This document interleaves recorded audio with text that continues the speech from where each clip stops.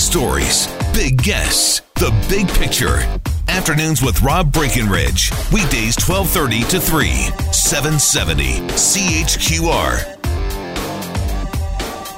I want to begin in this hour with a really interesting new book on Canada's military history from someone who's written a lot of books about Canada's military history, and certainly as we get toward Remembrance Day on Saturday. And don't forget, by the way, we are going to have our 2-hour special Remembrance between 9 and 11 Saturday morning. We will have a 2-minute moment of silence right at 11 o'clock.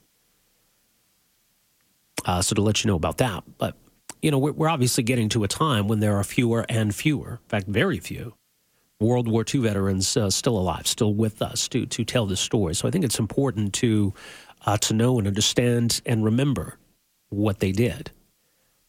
And what strikes me as fascinating about this next topic is that this is a part of World War II, and here we are in 2017, and we're still kind of learning about it. So Mark Zelke has written many books on Canada's military history. He won the 2014 Governor General's History Award for Excellence in Popular Media, was shortlisted the previous year for the Governor General's History Award for Excellence in Popular Media. His latest book is called Cinderella Campaign, First Canadian Army and the Battle for the Channel Ports. And so this was a very important campaign, relatively late in World War II. But had it not gone well, the war might have had a very different ending. So joining us to talk a bit more about this book and this particular chapter of Canada's storied military history, very pleased to welcome to the program the aforementioned Mark Zelke. Mark, great to have you with us here. Welcome to the program. Thank you for having me. This is interesting how this book came about because I get the sense that maybe it wasn't a story you were well aware of, and it was in the course of research for other books that you sort of stumbled upon this. Yes, that's right. I was like a lot of historians who, we use as our base the official Canadian Army history, and the historian on that one has sort of scampered across the campaign for the Channel Ports, and as a result, everybody else just scampers along with him. And I had fallen into that same trap when I went forward to write a book called Terrible Victory about the Battle of the Scheldt Estuary campaign. I had figured there was just not enough room to include the Channel Ports in that book, and I also felt that there probably wasn't a book in the Channel Ports campaign itself. And so it was sort of years later when I was doing some research in that area that I started realizing what a pivotal battle it was that had gone on for about 6 weeks and then just disappeared from our memory. Well, and that's what strikes me as unusual here, because I think we assume that maybe if Canadians don't know all these details, certainly the historians do, and yet there's more yet we can still learn about Canadian involvement in World War II. That's right, and I'm finding that, in a sense, the Canadian Battle Series, which is the series I've been developing on the Canadian Army, I've run into that in a number of cases, and then been able to really shine a light on a part of the campaigns that the Canadians fought and where they paid the heavy price in lives that had gotten forgotten because they were sort of overlooked by the official historian, in that he didn't have as much room in that volume that he was writing that he could put every detail in. So he selected certain campaigns to give minimal attention to. And what I've now been realizing is when he's giving minimal attention to something, there's probably still a very interesting and important story in there to be told, and the Cinderella campaign is one of those. And the name of the book comes from the name, I guess, the First Canadian Army sort of gave themselves, right? They were known to each other as the Cinderella Army? Yes, they started calling themselves the Cinderella Army as they moved into this campaign because the Americans were, of course, racing rapidly across eastern France, heading for the German border. They liberated Paris and had a grand celebration. They weren't seeing much fighting because the Germans in that area had completely collapsed. The British were in a similar situation, moving very rapidly on the right flank of the Canadians and getting a priority on supplies to keep that advance going. So the Americans are getting well supplied, the British are getting well supplied, and the Canadians are left to get whatever's left over. And at the same time, they've got this very difficult job of fighting in what's much more rugged terrain. The coastal part of France is far more rugged than the interior of France, which seems counterintuitive, but that's the reality. And so they're doing the tough job, basically, and getting the lowest supply lines, access of all of the Allied armies. So they start to see themselves as being a little bit like Cinderella, and call themselves the Cinderella Army. And to me, it just seemed that the Cinderella campaign was essentially what we're looking at here. Right, and it's interesting when you talk about the battles for these ports because, we think of D-Day and how important it was then to establish that beachhead. Now, as you say, we got Allied troops moving across Europe, but they need to be resupplied. If we lose the ports, then those troops would essentially be cut off, wouldn't they? Well, what was happening was all of the supplies that were coming into France to supply the Allied armies were still coming across the invasion beaches. And so the Germans, even as they're giving up France, they're not giving up the Channel ports. They're Le Havre, Boulogne, Calais, Dieppe, Dunkirk, all of these small ports, but if you take them all together, they become an essential supply stream of capacity.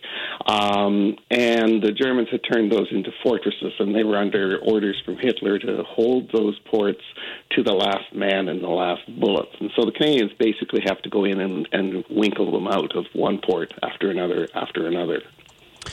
And how difficult was that? It's really difficult because the garrisons were quite large. Smallest was 7,500 and the largest was 15,000 men.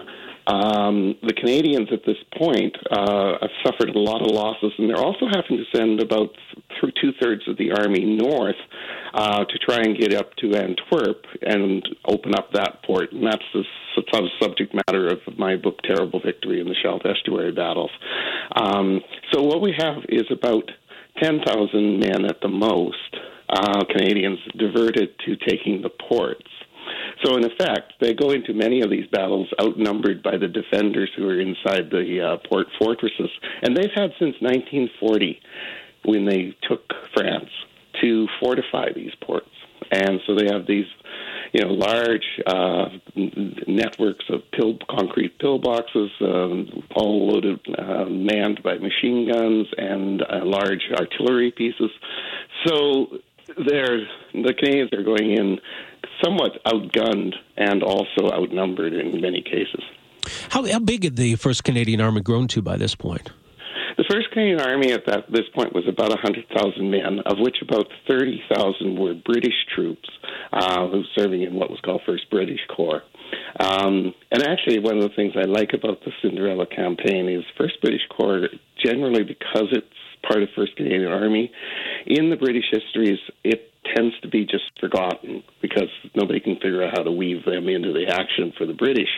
And they play a vital role here in the attack on Le Havre.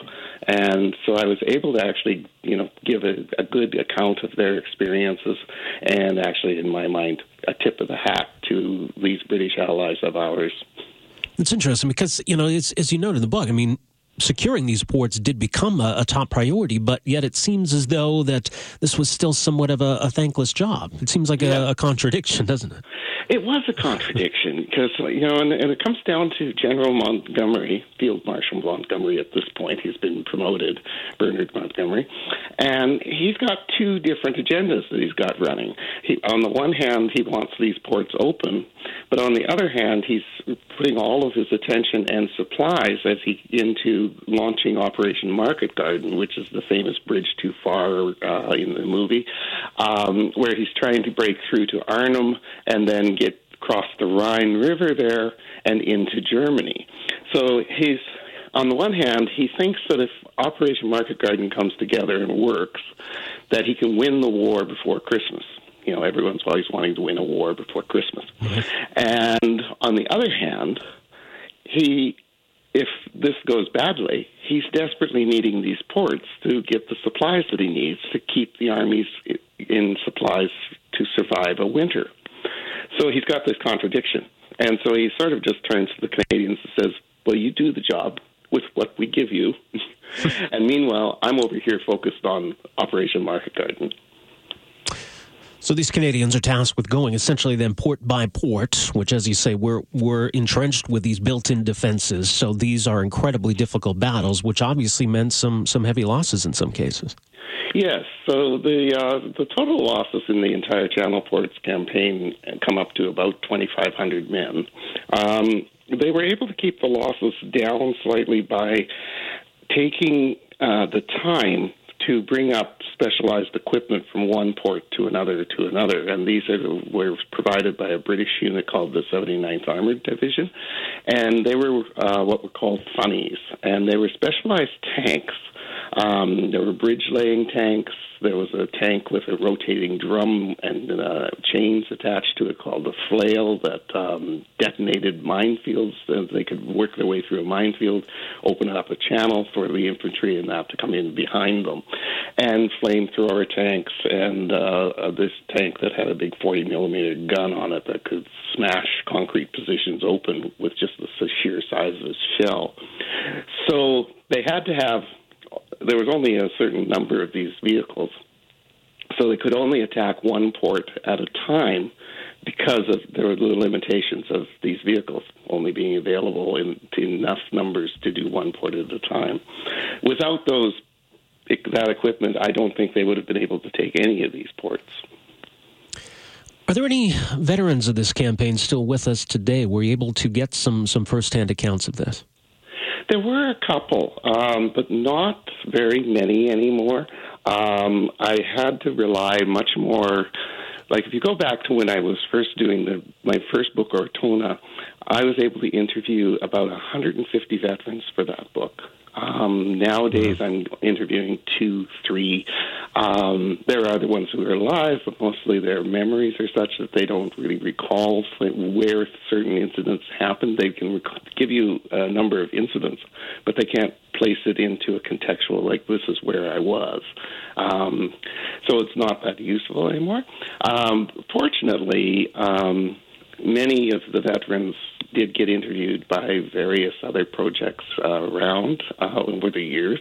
I use a collection at the University of Victoria here, for example, where they have hundreds of interviews where the military history department here in UVic sent out its grad students over a period of about 20 years in 1970 to 1990 and interviewed all the retired soldiers. Victoria is a retirement place, and soldiers, many of them came from all over Canada to retire here, so it was a very fertile ground for doing these kind of interviews. So I'm able to still get interviews, but to be able to interview actual veterans now is a rarity, unfortunately. Right, that's the reality of the time we're living in now. But you do note in the preface of the book that you by writing this story, you want to honor these soldiers. What do you mean by that? I think when I look at a story like the Cinderella campaign and the Channel Ports, and we know now that it's been largely kind of ignored and forgotten, that by writing the books, I'm hoping to shine a light into the experiences of those soldiers in that kind of forgotten campaign. And as a result, that, my work is really intended to honor the memory and the experiences of that whole generation that in the 1940s marched off to war, and so many of them just never came back. Well, the book is called The Cinderella Campaign, and we'll let people know as well. You're going to be in Calgary, part of a book launch event. It's Thursday, November 23rd, 7 p.m. at the Military Museum. Mark, thanks so much for making some time for us here today. Congrats on the book, and much appreciated once again. You're more than welcome, and thanks for having me. All right, there you go. That's Mark Zelke, celebrated Canadian historian and author. His latest book, The Cinderella Campaign, First Canadian Army in the Battle for the Channel Ports. And as mentioned, November 23rd, it's Thursday, I believe. He's in town for an event that evening at the Military Museum. Our number here, 974-8255. We are back with more right after this. Afternoons with Rob Breckenridge, starting at 12:30 on News Talk 770 Calgary.